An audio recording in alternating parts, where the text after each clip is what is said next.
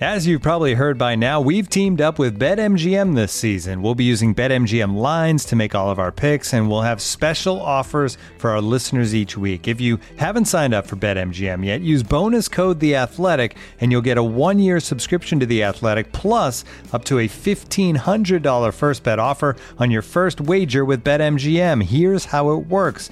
Download the BetMGM app and sign up using bonus code The Athletic. Make your first deposit of at least $10. Place your first bet on any game and claim your voucher for a 1-year subscription to The Athletic. See BetMGM.com for terms. U.S. promotional offers not available in D.C., Mississippi, New York, Nevada, Ontario, or Puerto Rico. Gambling problem? Call 1-800-GAMBLER. Available in the U.S. Call 877-8-HOPE-NY or text HOPE-NY 467-369 in New York. Call 1-800-NEXT-STEP in Arizona. 1-800-327-5050 in Massachusetts. 1-800-BETS-OFF in Iowa. 1-800-270-7117 for confidential help in Michigan. 1-800-981-0023 in Puerto Rico. First bet offer for new customers only in partnership with Kansas Crossing Casino and Hotel. Don't forget, if you haven't signed up for BetMGM yet, use bonus code The Athletic, and you'll get a 1-year subscription to The Athletic, plus up to a $1,500 first bet offer on your first wager.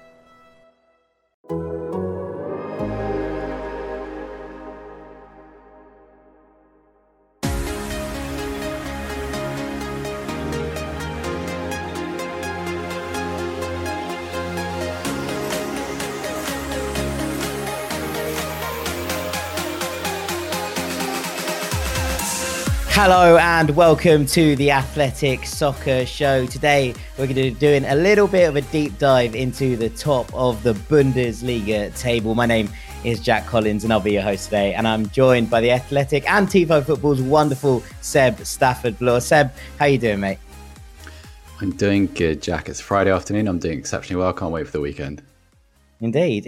Me neither. It's lovely to have you back on the show, and I'm looking forward to chopping up the Bundesliga and having a little look at what's going on at the top in Germany with you, Seb, because we've got Bayern and Dortmund joint top of the Bundesliga on points, although Bayern's goal difference is aggressively superior. And in the last 10 years, there's only been one other time where Bayern haven't been clear at the top going into match week 23. That was 2018-2019, Niko Kovac's only full season in charge of Bayern Munich. And I think it's just been interesting to see, at the start of this season, there were discussions going on around the Bundesliga and whether it's fallen off in terms of enjoyability because of Bayern's incredible dominance over the last decade. And suddenly we have a title race that you would argue is not just two teams, but actually Union Berlin behind them and RB Leipzig a point off that. Suddenly the Bundesliga is probably the most exciting title race in Europe, maybe the Eredivisie aside. Yeah, I think I'd agree with that, Jack. I think one of the problems is because of what's happened over the last decade, people can look at the Bundesliga table and see a title race and still not believe one's actually happening. So we're recording this on a Friday afternoon and a couple of hours ahead of Borussia Dortmund against Leipzig, and obviously that'll have an impact somewhere. And I think with each match day that approaches, you expect to fall back into the old pattern of, well, Bayern pull clear now, and they'll be in that situation where the Bundesliga is kind of wrapped up by spring and they're able to kind of focus their guns on the Champions League. Hasn't quite happened. And actually what's really interesting about it is it's not as if throughout the season, all the chasing teams have been outstanding consistently. They've all had wobbles. They've all had moments, particularly Union Berlin just before the World Cup seemed to run out of steam a little bit. They just seemed very jaded and fatigued. Borussia Dortmund didn't start the season particularly well and seemed to take a while to settle into, their new system and their new, new era under Edin Terzic, let's be fair. And it's only really since the beginning of the year that their consistency has moved up a notch. Leipzig too. Leipzig have sacked a manager. They got rid of Domenico Tedesco early in the season and they're onto a second coach, Marco Rose. So you have all of these kind of imperfect sides, all a little bit flawed, and yet the narrative is still everybody has to be absolutely outstanding every single week, otherwise Bayern will slip away. So it's a very confusing time. You're not really sure what to make of it. Also, and I know we're going to talk about Bayern in more detail, it's really hard to know what Bayern Munich are. Really hard at the moment. Yeah, I think this is it. And look, we're gonna talk about each of them in turn. And I think we'll start with Bayern and then we'll move on to Borussia Dortmund and Union Berlin in turn. And I think this is it. Your point about the fact that there haven't been, incredible amounts of competition throughout the season. Obviously, Freiburg were up in that conversation. They've fallen away a little bit. Union have been there or thereabouts most of the time, and Dortmund have kind of come from the mid pack and caught up with this run in 2023. But I think the kicker for me is that you have to go back to 2011, 2012 to find a Bayern side that had a lower points tally than this at this stage in the season, going into match week 23. That year, a very good Borussia Dortmund end up steaming to a title win by 8 points. And actually that year, at this point in the season, I believe that Dortmund were 4 or 5 points clear of Bayern already. I don't think that this BVB side is as good as that one, but I think it's worth pointing out. And people will obviously point to Robert Lewandowski's departure in terms of what has affected Bayern Munich. But is it the only place that is dropped off for Bayern this year? Because it doesn't feel like it. No, I wouldn't say so. Also, one of the problems I have with the Lewandowski narrative, Jack, is that it degrades a little bit the contribution of Eric Choupo-Moting, who I think has played really well. Like I think he's one of those guys who's been who suffered a little bit from some unfortunate highlights in his past. But he has been a very good player. He's been a very good Bundesliga player for a very long time as well. He was at Schalke for a while before, obviously, Stoke City and Paris Saint-Germain. But there's a reason that a lot of really good coaches seem to like him. His finishing has been pretty good, and he's done a pretty decent job in what's been a difficult situation, not just because of Lewandowski leaving, but so Sadio Mane came in, and it's hard to overstate just how much of a high-profile signing that felt for Bayern Munich at the time, and how hard they celebrated it, and how it was presented in the press. But obviously, Mane was lost to injury before the World Cup, hasn't really, is yet to re-emerge as the Sadio Mane we know. There have been a few issues with Leroy Sané and his levels of performance. He's always been a little bit of a streaky player, I think we know that, and has always been that way throughout his career. Then you look further back and at some of the sillier things, like obviously Manuel Neuer's skiing injury and the argument that resulted from the firing of Bayern Munich's goalkeeping coach, who was actually best man at Manuel Neuer's wedding. So in some senses, typical kind of FC Hollywood fare, right? It's what you would expect from a country where Bayern Munich are really the singular focus of the football media. It's not like in England where you have 4 or 5 Bayern Munichs and attention is spread evenly. It is Bayern Munich and very little else on the pages of Bild or wherever else in the Kicker. And it's so you've got this kind of muddle of difficulties. There's been other nonsense around, like there at the beginning of the season, there was a little bit of disgruntlement over how Julian Nagelsmann was dressing on the sideline. So all in all, behind serious systemic structural issues, lack of consistent goal scoring, and that shows most of all in the fact that draws have really been the enemy for Bayern Munich. Yes, they've chucked in the occasional bad performance. Obviously, they lost to Augsburg, they lost to Mönchengladbach more recently, but they draw a lot of games, which you think and you're tempted to believe that had Lewandowski been on their side, probably wouldn't have happened. They'd have found that scruffy goal from inside, between the goal line and the penalty box, penalty spot. Also, some question marks about the defense. I think it's fair to say that Dayot Upamecano has been quite harshly treated since he arrived. I feel like he's been subjected to sort of a little bit more scrutiny because of his prior relationship with Nagelsmann, and the kind of the over focus on his decision making, the occasional error he's made. Matthias de Ligt has, much as he did with his move to Juventus, clearly a really, really outstanding centre back of the future. Is he an outstanding centre half of today? I don't know. I think he's just very good. And so that's been that's been an area under construction. Benjamin Pavard's future is a little bit up in the air too. And I also think that it's gone under the radar since it happened, but I think David Alaba's departure hurt Bayern Munich in more ways than people really appreciated. You had a very flexible player, you had a very talented player who contributed in so many ways. Also, and I apologize for the cliche, serial winner, just knew how to win, and that's look at the guy's mantelpiece, right? Beyond his attributes as a technical player, free kick ability, outstanding, really is outstanding as a centre half, a fullback, a midfielder if you need, possibly a wide midfielder too. There aren't many players of that description in the world at any one time, and so this confluence of factors it's very, very difficult to overcome, even if you are Bayern Munich, even if you have these fantastic advantages, and even if your rivals aren't necessarily having the very best seasons. Yeah, I also think, Seb, when you talk about these things, and I think this is really pertinent to the losses of both Alaba and Lewandowski, and then Neuer, as well as an injury loss, in that you're losing leadership. And again, it's thrown around as a cliche loads in that experience equals leadership. And I don't believe that those two things are necessarily true, although I think that there's a tendency towards more experienced players having good leadership abilities because they've got used to it. I think with Thomas Muller having a slightly indifferent season, shall we say, although he's been much better of late, there is this kind of sense that there's lots of people sort of umming and ahhing as to who the characters to step up in the big moments are for Bayern. And I think it kind of floats in because the goal scoring thing is one thing, but then you look at the Bundesliga table and Bayern have scored 64 goals and have a goal difference of plus 43. You look at the squad statistics and there are 5 players over 10 goals in all competitions this season. Jamal Musiala, the aforementioned Choupo-Moting, Leroy Sané, Serge Gnabry, and Sadio Mane, all on 10 plus in all competitions. And I think it's important to note sometimes that this is what Nagelsmann wants.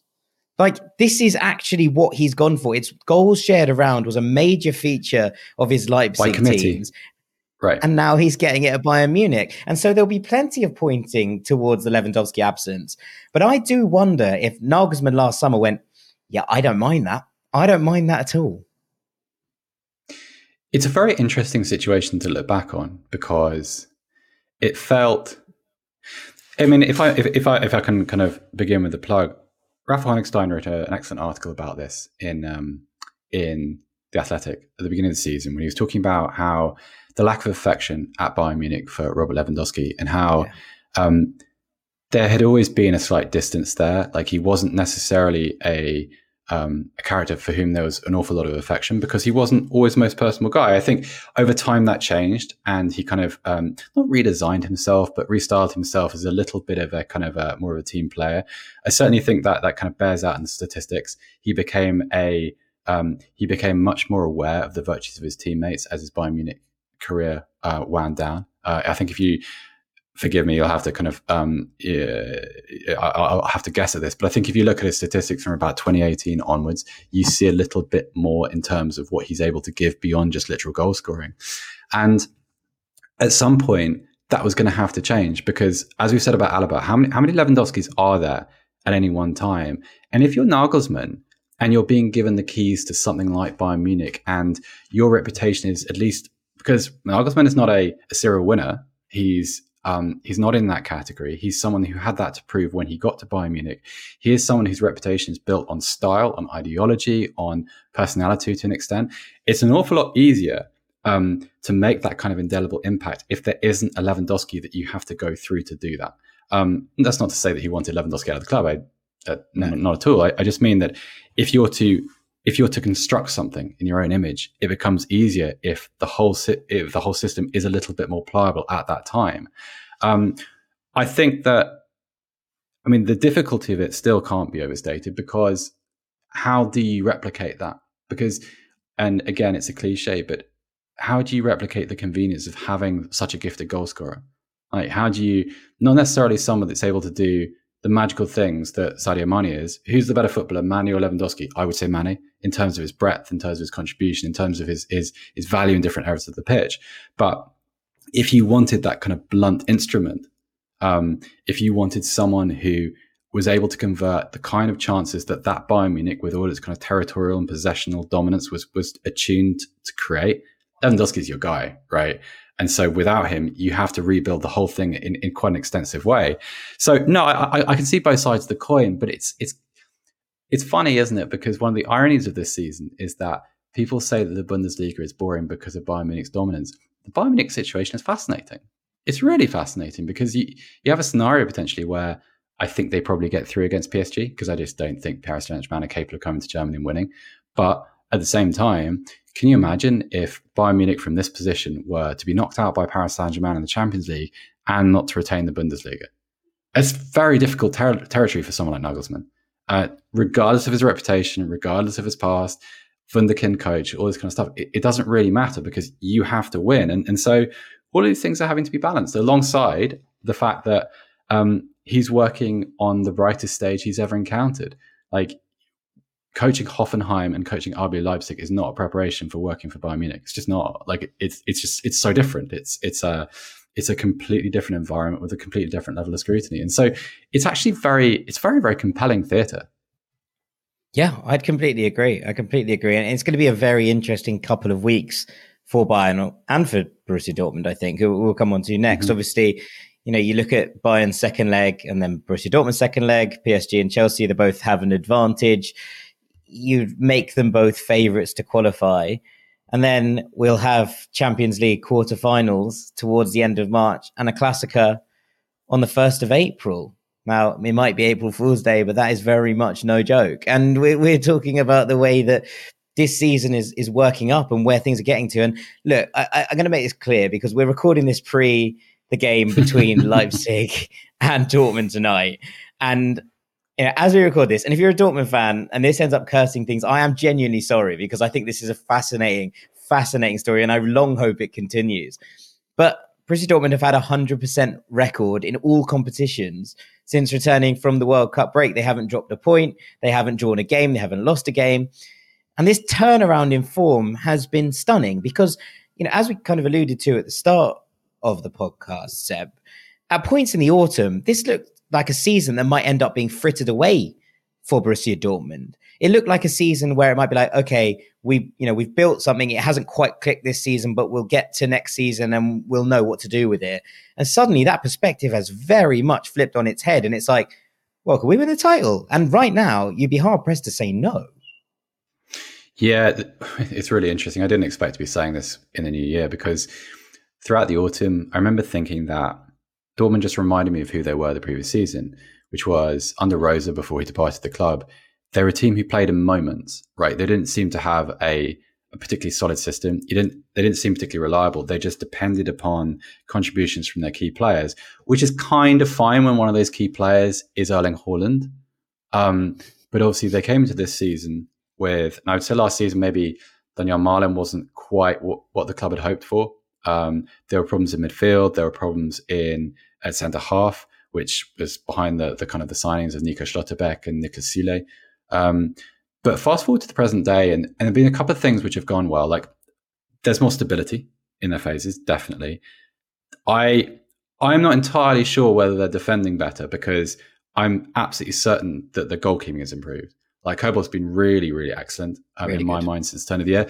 And I'm always wary of when you say those two things together, there's always a little bit of analytics somewhere which disproves it. So I would say that that's an area of improvement. But also, I feel like they have more players who can contribute in the same areas. There's a little bit more depth. So, for instance, obviously, Sebastian Haller has come back, and that's been a wonderful story, but I imagine a huge emotional lift to everyone at the club. But also, Adeyemi has emerged as a contributor, even though he's injured tonight. At the same time, like, you've got a player like Julian Brandt playing really well, and he can deputise on the right side of midfield if you need him to. One of the surprises of the season actually has been, I think Marius Wolf has played really well. I was going to say, and there really have been times I hope this isn't really unkind. There are times when I watched Marius Wolf in the past who thought, what are you doing there? Who signed you? Right? Who thought that you fit into this system? It's been like, it hasn't been great. That's not embellished, but he's been very consistent, and some of his delivery has been very good. He's played well in key moments, which has allowed the club to build this recent record. And obviously, Marco Reus coming back is important. One of the signings that I really like was Julian Ryerson, the Union Berlin fullback, is come in to play right back. They've got great depth there because obviously Süle can play right back. Ryerson can deputise. You can put Wolf in there as well should you need to. And so all of a sudden you have a Dortmund who are playing more cohesively, but also who can survive injuries, which wasn't the case before, because prior to the World Cup, you lose Moukoko, problem. Lose Marco Reus, problem. Brandt, problem. And at the heart of all of this is one, he's truly a world-class player now, Jude Bellingham.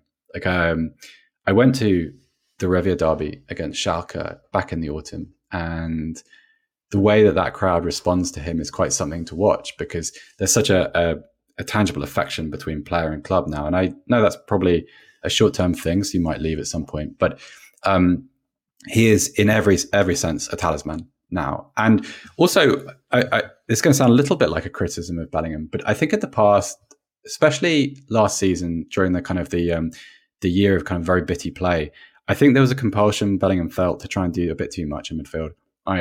He tried to be everything all at once. And that's part of I think he had to be as well, in the fact that when Dortmund weren't clicking, he felt like that because it was probably the case. I think is maybe the interesting bit. And I don't think you're criticizing here in this, but there were points where it was like, if Jude Bellingham isn't playing well, Dortmund aren't playing well. And that is it. That's the end of the story. Yeah, 100%. That no longer feels like the case, I don't think. This is it. Like, I think at times it was like watching someone trying to play a 6, 8 and a 10 at the same time. And you just can't do that no matter how talented you are. And I get it's a complicated situation, because if you're aware that you are your team's best and most influential player, which I think Bellingham probably is, I think I don't think that's particularly controversial to say it, then that level of responsibility is going to weigh on you a little bit. And now it feels like he's eased into his talent, for want of a better expression. And the difference is just a world-class performer who will be worth whatever Dortmund asks for him, I imagine, whatever that figure ultimately ends up being. But yeah, I hate to say this, but I still don't trust it entirely, because on the horizon is that Bayern Munich game. RB Leipzig is tonight. I happen to think Leipzig are a little bit more talented than Dortmund, even if they aren't above them in the table. And you just want to see how Dortmund survive a pressure, because since coming out of the World Cup break, it was a very long break, but also it felt like people had given up on Dortmund. Dortmund no longer a story. The only story around Dortmund for a while was the good news of Haller coming back, which is just wonderful, better than any kind of football you could ask for. But also what's happening with Bellingham, what's happening with the recruitment. Is Rafa Guerreiro going to extend his contract? Moukokou's contract, what's going on there as well? Now it's about the title. So let's see what happens when people have actually started talking about that happening, and it is a neck and neck race with Bayern Munich, because it's a different situation. Yeah, and this is it. The pressure always mounts. I've always said, about Arsenal this season, to pull a comparison, that you can be like, Arsenal are very much title challengers and they are currently in pole position, but I don't know if they can do it until they do it. And because we haven't seen it over the line with this side. And I think this is it. We've seen, obviously, Borussia Dortmund and Arsenal win titles before, but not with this crop. And not with, this manager and everything that's going on around it. And so it's almost like, until Borussia Dortmund get themselves over the line, I don't think you can say with full assurance that you think Borussia Dortmund, or anyone can say that Borussia Dortmund are ready to win a title, because we don't know. But all the signs are good. And that's as much positivity as you can give, especially considering where they were, as you say, coming out of the World Cup break. 100%.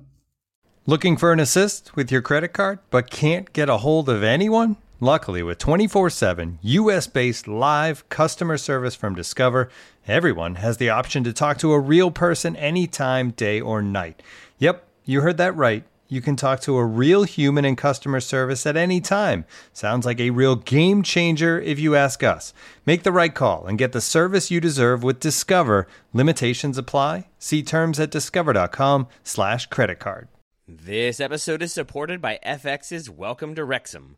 Celebrity owners Rob McElhenney and Ryan Reynolds' small-town Welsh football club has finally been promoted into League Two after 15 seasons in the National League. Dedicated staff and supporters celebrate the team's return to glory while bracing for the newfound challenges that come with being in a higher league.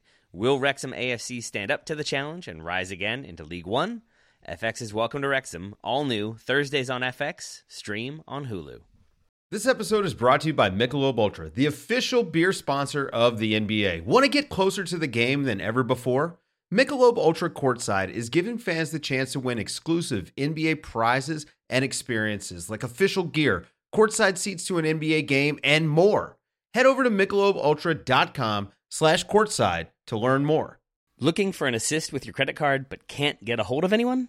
Luckily, with 24/7 US-based live customer service from Discover, everyone has the option to talk to a real person anytime, day or night. Yep, you heard it right. You can talk to a real human in customer service anytime. Sounds like a real game changer, if you ask me. Make the right call and get the service you deserve with Discover. Limitations apply. See terms at discover.com/creditcard. let's move it on to the team in third, because this is one of Europe's great stories, Seb. I think Union Berlin, and you wrote a wonderful piece about Union following on from their 0-0 draw with Ajax in Amsterdam, a result that obviously ultimately helped them knock Ajax out of the Europa League. Their story is a wonderful one, and I just kind of wanted to give you the floor to express it in all its glorious detail, because there are loads of people out there who will be shocked by Union's ascent to the top of the table. But I do think it's one of those stories where the reality is almost more incredible than the perception that's held widely. Yeah, it's a funny one because, first of all, let me point people in the direction of Kit Holden's book about Union Berlin, because nearly everything I've learned about their history comes from there. That was my sort of kicking off point. That's how I learned about them. And Kit's done a wonderful job in telling the stories around their past, which a lot of people are familiar with. I mean, this is a club where the support, over 2,000 supporters helped build their current stadium, where at one point in their history, to kind of stave off liquidation, supporters actually gave their blood to raise money for the club. It's a place where, for instance, after reunification and the fall of the Berlin Wall, they found themselves in such financially dire straits that ticket sellers, Union Berlin are based in a region of southeast Berlin called Köpenick, and the stadium is surrounded by a forest. And there was a point where they sold tickets in the forest so that the sellers collecting the money could disappear out of sight of bailiffs who were chasing the money for cash. This is the club's past. Also, what's very interesting about it is that it is a East German club, and it's the only East German club currently, the only authentically East German club in the Bundesliga. RB Leipzig is obviously a different case. And so what you have is a fan base which have, in some instances, grown up behind the wall. In some instances, born to people who grew up behind the wall, who grew up under a communist system, who in certain cases experienced oppression. But then at the same time, and one of the things I'm still learning about is this idea that we're all taught, and you'll be able to kind of you'll recognize this. I think the kind of the story around the reunification of Germany is that the wall fell, everybody ran from East Germany into West and never wanted to go back. It's not really true. There's a lot of we talk to people who actually grew up in East Germany. It's a lot of affection for certain aspects of society, and a lot of distaste for others. But it's a more nuanced tale than it's often presented as. And so in the present day, Union Berlin becomes this melting pot of different people with different perspectives, with different life experiences, who've lived under different conditions. They're not a left-wing club. That's a label I see quite often. That's not really a fair depiction of who they are. It's not really who they want to be either. People at the club will say they don't tell their supporters how to think or vote or believe. And the focus at Union is the football. And if you ever get a chance, listener, to go there, it's very, very difficult to get tickets, and it will be until they expand their stadium. But it's a remarkable place, and it's very English actually, with the kind of the four sides of the ground, close to the pitch. Hear the coaches in the technical area if you sit close enough. It's a proper atmosphere.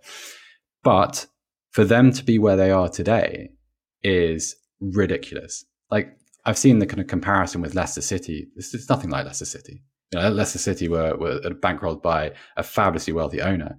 And whilst Union Berlin have had the patronage at times of wealthy benefactors who've stepped in to help them, the budget on which they've done things is tiny in comparison. Also, you can actually go onto Transfermarkt and see this.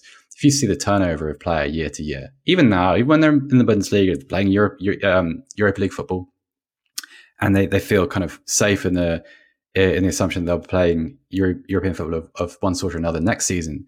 I think the average stay for a player there is about 2.2 years, something like that, 2.2, 2.3. And so at the heart of this, you have Urs Fischer creating new combinations out of nothing.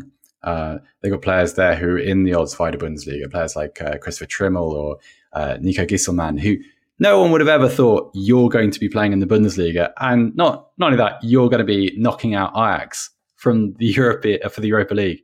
And you mentioned, I did go to those games, and I think what surprised me is that I went to the first game. Sorry, what surprised me across the two was that just how much better Union were than Ajax, and how comfortable they were without the ball. And everybody knows that they play in a low block, and their focus is very much on congesting space in the center of the pitch and taking away the opportunity to create. That's fine to say it. I don't know many teams that do it better or are able to go, for instance, to the Johan Cruyff Arena, sit off the ball and just be comfortable doing it and give away nothing. Union were immeasurably better than Ajax in that first game too. They should have won the match, and we're very unlucky to have a goal chalked off. But I still can't see what the handball is. I've watched it maybe 100 times. I can't see the handball. I know, right? Like I was in the stadium and I didn't have a replay of it at the time, and I saw it when I got back to my hotel that night. And it's terribly harsh. Like that's the kind of handball you give if you want to find a reason to disallow something, I think. It was terrible, really, because obviously it was an amazing moment for Morten Thursby, and there's this little pocket of Union fans up in the far left-hand corner from the press box, who sat amongst all this flare smoke all night, and it just looked like they were sitting in fire or standing in fire the entire evening. And obviously, when Thursby scored, they went crazy, and it was like watching. It's a little bit melodramatic to say history because in the context of world events and that kind of stuff, but it was an amazing footballing moment to witness this club that have come from nowhere, and I mean nowhere. And do read Kate Holden's book because it's absolutely fantastic, and it really creates the context for what's happened and what Urs Fischer has been able to do. They're a great success story.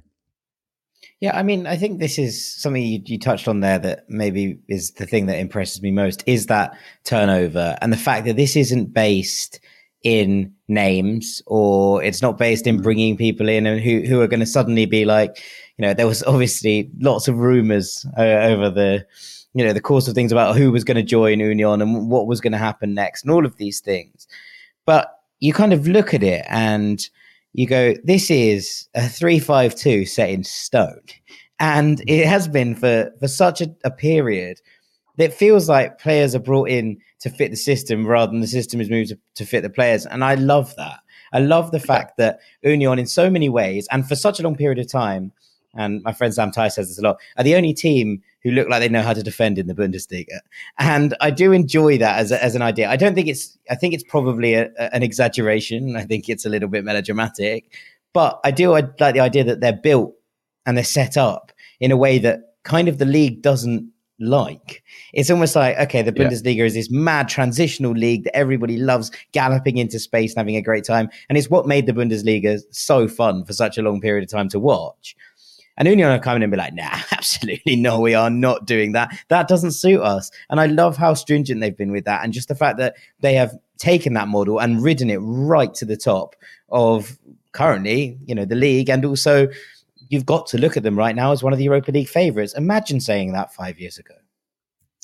It's crazy. I also think like that system point is really valid because I think it helps players. I think it helps players when they come in. It's not a coincidence that, for instance, you see someone like Rani Khedira come in and all of a sudden he looks like one of the best defensive midfielders in Germany. That's just crazy.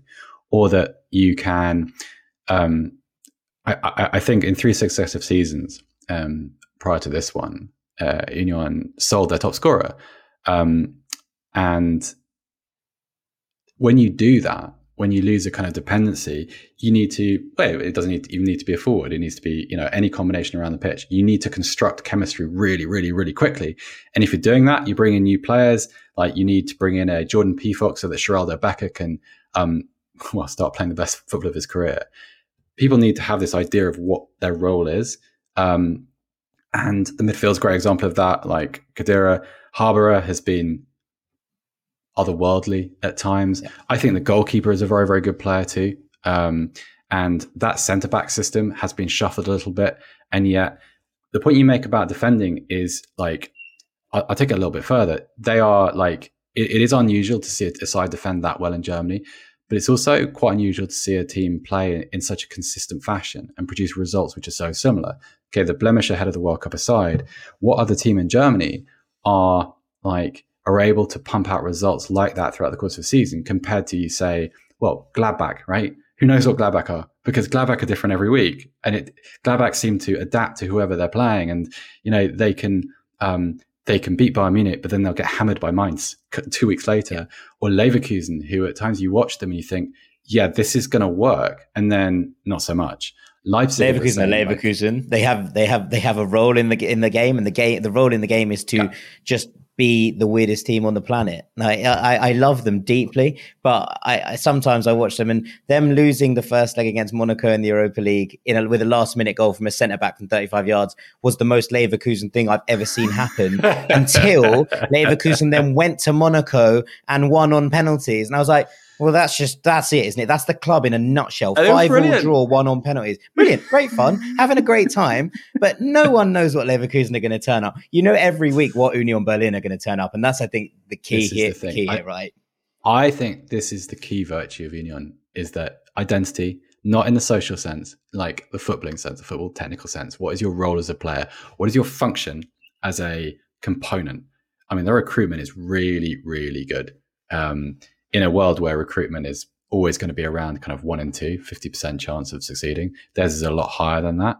And that's kind of, I mean, for instance, if you've watched sort of Juranovic's performances since coming to the club from Celtic and replacing Julian Ryerson, it's like nobody left. I know that Juranovic is a really good player, and he showed that during the World Cup, and he showed that and at Celtic, to be fair, yeah. But then, okay, so to draw a kind of a Premier League parallel, right, well, Pedro Porro looks like a really good player too. Not at Tottenham, he doesn't. This is the difference, okay? So you have like an expectation on what you're supposed to be and how much easier that probably makes it to be a footballer under Urs Fischer. And if you were to take, and this is going to sound really mean-spirited, and I don't mean it to be so, but if you were to take a lot of these players out of that system, I'm not entirely convinced they'd be as successful. Maybe with a few exceptions. I think Geraldo Becker is fabulous. I think he's a sort of really interesting, multifaceted player who's worth tens of millions of euros now. But generally speaking, elsewhere, you've got a system and a mechanism that just works really, really well and gilds the reputation of everybody who takes part in it. And it's amazing. Yeah. Yeah, I think that's a really good point, and kind of drive it home. I think one of the players I really enjoyed watching kind of in the youth leagues was Diogo Leite, who played for Porto's system, and he looked like he was going to break through, and then it didn't quite happen for him at Porto, and they went off to Braga on loan. And in the first half of the season, he looked okay, and in the second half of the season, I think he got 5 starts in the entire second half of the season. Braga just decided that he wasn't trustworthy enough. And so his second loan spell, he goes off to Union and he looks like a world beater. And I'm like, that's the player I saw at youth level. That's him. That is the exact bloke who was dominating teams in the UEFA youth leagues and who then went up into the senior teams and didn't look like that player anymore. And suddenly he's gone to Union, and maybe he's just grown into himself. But I think that this is a really good example of it, in that he's gone in there and he looks like he's playing the football of his life again. And I think so much of that is to do with Urs Fischer. He's getting the best out of his players. And that is a really, really impressive thing in a world where players are disposed of where after a season where they're not playing well. You're a Fulham fan. So one of the things that's interesting about this is, like, one of my core beliefs about centre halves is the player matters, obviously, but it also matters who's protecting them, what's happening outside of them, and who's keeping goal behind them. And when those things are right, the level of performance tends to rise. So, for instance, if you look at Tim Ream this season, what's different? It's the same player to the one that was in the Premier League last time around, okay? But João Palhinha is ahead of him, who has just been absolutely outstanding. I could watch him tackle players. I don't even want to watch him play football. I just want to watch him tackle players. It's like watching like a woodsman going through a forest with a massive axe, just hacking stuff down. He's just fantastic. So, like, good player in front of him, a goalkeeper playing absolutely outstandingly well behind him. So you're kind of accentuating the opportunity for success. And Union is the ultimate example of that. You know what your role is. You know that everything's quite stable around you. You know that those wing backs are going to be where they're supposed to be, because that's the organization in that system is crazy. If you watch them and you watch how hard they work, like, because when you think of a low block, you think it's quite passive and docile, and it's going to sit there and bounce out of defense when you get the opportunity. Actually, the grind of it is quite something if you get the opportunity to watch it. Like, in Amsterdam, for instance, like, the press box there is so high that it's like your own little tactical camera that you don't really necessarily get the opportunity to have in, like, English grounds, for instance. And there's this kind of interesting codependency. There's so much trust in that team that if you're a centre back, it must be like dying and going to heaven. It's an ideal world to rebuild your reputation. That's a great example because like he was a difference maker against Ajax in both boxes. So he scored the goal from the corner, but also defended ever so well throughout. And yeah, just another success story that among about a dozen others. Yeah, absolutely. Just to finish, Seb, you mentioned Tim Ream there, but I wanted to touch very briefly on a couple of other USMNT internationals. One at Union, who you mentioned, Jordan Pefok, and then Gio Reyna at Borussia Dortmund. I would say that they're both slightly out of favour in terms of being first 11 selections, but both feel like they're still very important within the mechanisms of a squad. And perhaps that's quite a nice place to be at two teams that are doing really, really well. Obviously, Jordan started the season as very much first choice partnership with Geraldo Becker. He's been kind of usurped by Behrens in the last couple of weeks really well. as a starter, who has played really well. And that's fine. And Gio Reyna has kind of become Edin Terzic's super sub, which was quite a nice role for him after the kind of drama of the World Cup. Him coming on, scoring a couple of really important goals, coming on, making a difference late in games in this Borussia Dortmund team. It just feels like they're two players who might not be starting every week, and people will look at that and go, oh, that's not good, but actually feel still relatively important within the team.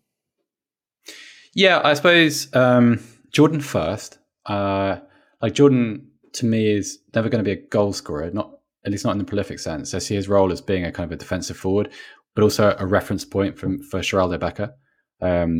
If you go through Geraldo Becker's goals and you note the ones that sort of depend on a little interaction with Jordan, it's interesting to see kind of how aware of Becker's positioning he is and what role he plays. He's a very smart player, but also he's really tactically disciplined. And I suspect this is why maybe Behrens has taken his place recently, is that is a hard... that forward role in that system is hard work. It looks it, at least to me, as a 30-year-old out of fit man. But to me, one of the most impressive things about Jordan is the fact that he plays a role in making sure that like the passing routes into the center of midfield just don't exist. It's really hard to attack Union through the middle, and that's because of what he does. Whereas I suppose Becker's role is more as a channel threat on either side. Like you want him attacking a fullback or running to space. Jordan has an awful lot of responsibility, as does Kevin Behrens at the moment. So it's kind of like and I mean this in a complimentary sense, they're sort of interchangeable. The different set of players, sure. Jordan is a bit, I say, is a better technical footballer and is also sort of a more of a physical threat just because he's 6'5". I stood in front of him in the mix zone. He blocks out the sun. He's absolutely huge. But he's also like, I don't know, he just looks a bit jaded, I think. He's, I don't know. I mean, it's speculation, but I just wonder sort of whether it was quite dispiriting to miss out on the World Cup. I was very surprised by that. I just thought that as an England fan, delighted not to see him play against England because he's very, very difficult to defend against, even if that doesn't always translate to goals. But you'll see him make a contribution before long. He'll be back at some point. I imagine, he seems to be very popular. He scored the last goal he scored was against Mainz. It was a winner at home to Mainz. And I think the way that his teammates celebrated the goal after seeing him sort of go 4 months without scoring said quite a lot about how he's appreciated within that team. I think that the previous goal was against Wolfsburg, as a little diving header at the near post back in September. So he went a really long way without scoring, and that must have been very, very difficult. Reyna's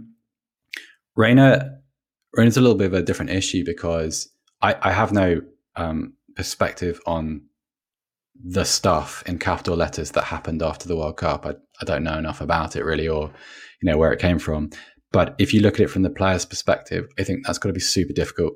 Like anytime your parents become prominent in your life like that, I don't think that's easy. I imagine it wouldn't be in such a visible way. And you're quite right. Like when he came back, he had 3 consecutive substitute appearances where he scored. 2 of those were winners. And that helped change the story around him. The thing is that he's been one of Dortmund's most effective players in that regard, but he's barely played. I think if you added up all of his minutes since the restart, the end of the Winterpause, I'm not sure it even adds up to 100 minutes, 110. I might be wrong in that, but it's very, very few. And so, and I got sympathy because we began the podcast by talking about the depth that Dortmund have in these key positions. So you'd probably use Reina either as a central base attacking midfielder or as a right base player. So he's competing for a place in those positions with Marco Reus, Julian Brandt, Karim Adeyemi, potentially Marius Wolf, resurgent Marius Wolf. You could theoretically shift Marlon out there. I know he's a left-sided player, but you could do. You've got an awful lot of talent that you have to get through to get playing minutes in this Dortmund team. It's extremely difficult. And yeah, it's not even, it feels like he's in a little bit of a catch-22 because I still think there's a little bit of, not fitness, but sharpness missing from his game. I think he's an example of someone who, if you were to play 38 games a season, you would see that kind of exponential growth that sometimes happens when a player truly settles and learns that his place in the team isn't threatened by his every touch. Like when a player's on the bubble like that, every pass matters, every cross matters, every miscontrol matters. When a player knows they're a little bit more secure in the team and it's in sort of the Jude Bellingham way, their levels of expression and their confidence and their kind of security in their own game rises, as almost certainly does their kind of their effect on matches. And he's just not quite in the right situation at the moment. I don't know why that is. I'm not going to pretend to, but not a wonderful player to have off the bench though, right? What a luxury. And not the kind of player that you'd expect a Borussia Dortmund to have necessarily in that situation as a kind of a third choice attacking midfielder, fourth choice attacking midfielder. That's great depth. Yeah, I mean, it's hard because obviously Dortmund shift their system around a little bit. Sometimes you see three centre midfielders with Can, Bellingham and Salih Özcan, who we didn't even mention, but I absolutely love. Which is strange because he's been great. It's so strange. This is the Dortmund thing, right? Because you miss players now, which is a really healthy sign. Yeah, it is. But you're right, in terms of Julian Brandt is on one of those streaks, and he's been a streaky player for his whole career, but he feels like he's on a longer streak than usual this time in terms of being excellent. Marco Reus is club captain and very much the kind of emotional heartbeat of the team. It's hard to get in ahead of those players. And so to sit around on it, and, obviously it must be hard to watch, obviously on the other side, Jamie Bynoe-Gittens has started to kind of make his way, who's a little bit younger. And you're like, it must be hard for Gio Reyna to watch that and be like, oh, hang on. And it just happens to be that the left-hand side is probably slightly weaker than the right. And therefore, Jamie Bynoe-Gittens is getting a little bit more joy in terms of minutes and getting a little bit more of a rub of the green at that point. But I think it will come for Gio Reyna. And as you say, if he keeps being effective off the bench, eventually the opportunities will start to rear their head more regularly. I think he's just got to get his head down and work at the moment. And I imagine that will be a bit of a relief in some ways to just get your head down and work with all the things swirling around him. Not to be the conversation for a bit, I think would really help him. Like I don't have an oversight of his World Cup situation. I've only heard the kind of the stories that have come out of it. But that didn't sound great. Also, like the problem with someone like Bynoe-Gittens, I think Bynoe-Gittens is a little bit of an explosive player. Like he's got that sort of, he's got that combination of, electric speed, but also like the technical ability that allows him to kind of, to penetrate like congested areas. And that is a real virtue in this system. It feels like from the left-hand side, at least, that's a kind of real virtue. And Bynoe-Gittens has played well since he came back from injury. Like he's played very few minutes, but his contributions have been good. And so it's very, very difficult to kind of, to place him on the other side too. Also, Donyell Malen has been better this season. And so he's been a kind of a quiet performer too. And so it's really difficult, really, really difficult. But really good, I imagine, if you are a Borussia Dortmund fan. And with that, I think we are going to call it a day here on the Athletic Soccer Show. And all that's left for me to do is say thank you so much to the wonderful Seb Stafford-Bloor for all his contributions today. Seb, it's been a real pleasure having you back on. You're most welcome, Jack. Thanks for having me. Thank you. I've been Jack Collins. This has been the Athletic Soccer Show. We hope you've enjoyed today's Bundesliga rundown. We'll be back with another big talking point next week. Take it easy, gang.